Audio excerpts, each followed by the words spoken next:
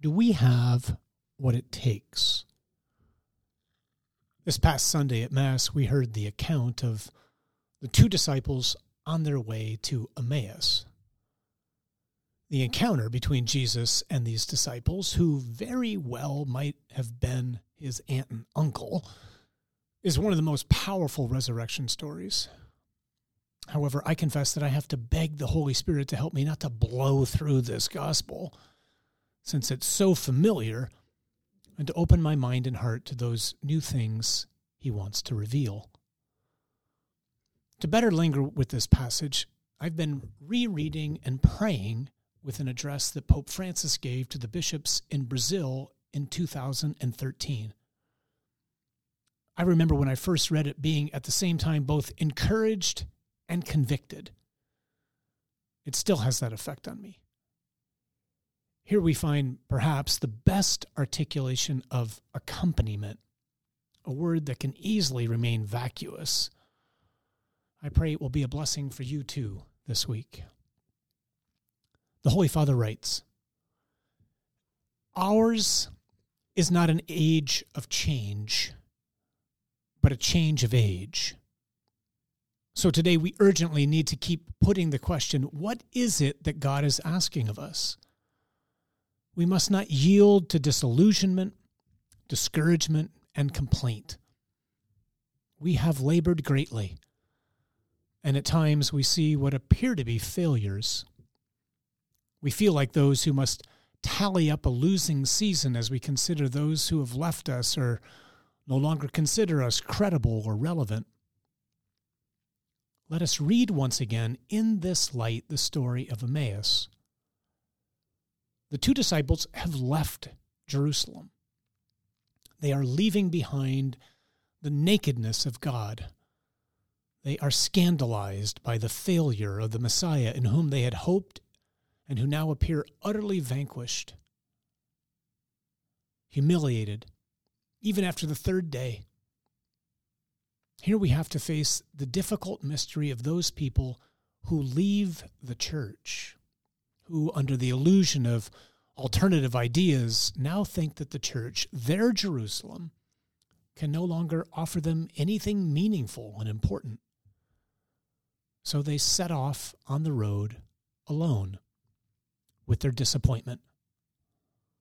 Perhaps the church appeared too weak, perhaps too distant from their needs, perhaps too poor to respond to their concerns, perhaps too cold, perhaps too caught up with itself, perhaps a prisoner of its own rigid formulas.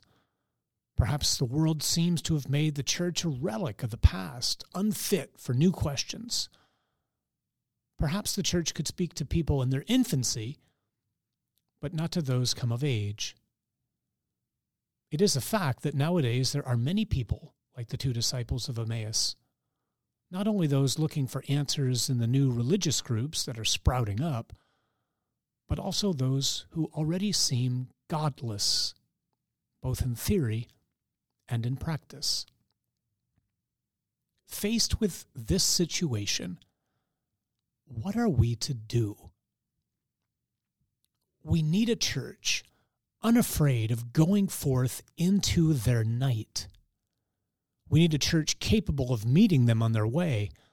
We need a church capable of entering into their conversation. We need a church able to dialogue with those disciples who, having left Jerusalem behind, are wandering aimlessly, alone, with their own disappointment, disillusioned by a Christianity now considered barren, fruitless soil, incapable of generating meaning. A relentless process of globalization, an often uncontrolled process of intense urbanization has promised great things. Many people have been captivated by their potential, which of course contains positive elements. On the other hand, however, many are living the negative effects of these realities without realizing how they affect a proper vision of man and of the world. This generates enormous confusion and an emptiness which people are unable to explain regarding the purpose of life, personal disintegration, the loss of the experience of belonging to a home, and the absence of personal space and strong personal ties.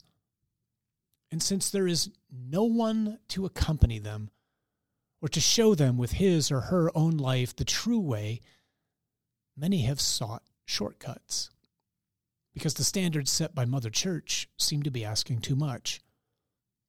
There are also those who recognize the ideal of man and of life as proposed by the Church, but they do not have the audacity to embrace it.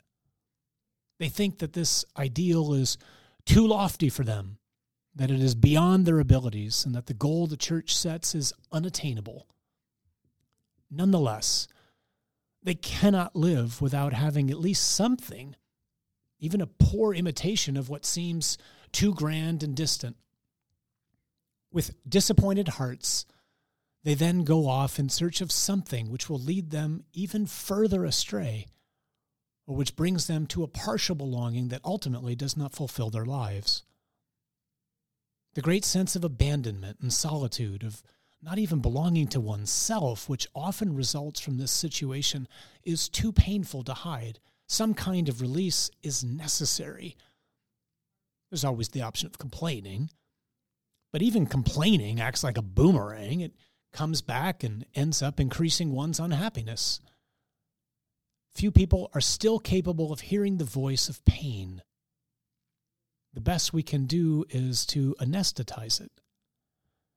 From this point of view, we need a church capable of walking at people's sides, of doing more than simply listening to them, a church which accompanies them on their journey, a church able to make sense of the night contained in the flight of so many of our brothers and sisters from Jerusalem, a church which realizes that the reasons why people leave also contain reasons why they can eventually return.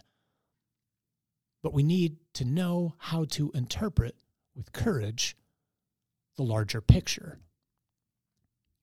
Jesus warmed the hearts of the disciples of Emmaus.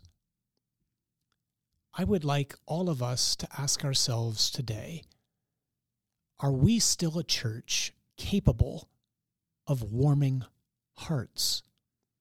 A church capable of leading people back to Jerusalem, of bringing them home. Jerusalem is where our roots are: Scripture, catechesis, sacraments, community, friendship with the Lord, Mary, and the apostles. Are we still able to speak of these roots in a way that will revive a sense of wonder at their beauty? Many people have left because they were promised something more lofty, more powerful, and faster. But what is more lofty than the love revealed in Jerusalem? Nothing is more lofty than the abasement of the cross, since there we truly approach the height of love. Are we still capable of demonstrating this truth to those who think that the apex of life is to be found elsewhere? Do we know anything more powerful than the strength hidden within the weakness of love, goodness, truth, and beauty? People today are attracted by things that are faster and faster, rapid internet connections, speedy cars and planes, instant relationships, but at the same time, we see a desperate need for calmness. I would even say slowness. Is the church still able to move slowly, to take the time to listen, to have the patience to mend and reassemble? Or is the church herself caught up in the frantic pursuit of efficiency? Dear brothers, let us recover the calm to be able to walk at the same pace as our pilgrims, keeping alongside them, remaining close to them, enabling them to speak of the disappointments present in their hearts and to let us address them. They want to forget Jerusalem, where they have their sources, but eventually they will experience thirst. We need a church capable of accompanying them on the road back to Jerusalem, a church capable of helping them to rediscover the glorious and joyful things that are spoken of and to understand that she is my mother, our mother, and that we are not orphans. We need a church that kindles hearts and warms them. We need a church capable of restoring citizenship to her many children who are journeying, as it were, in an exodus.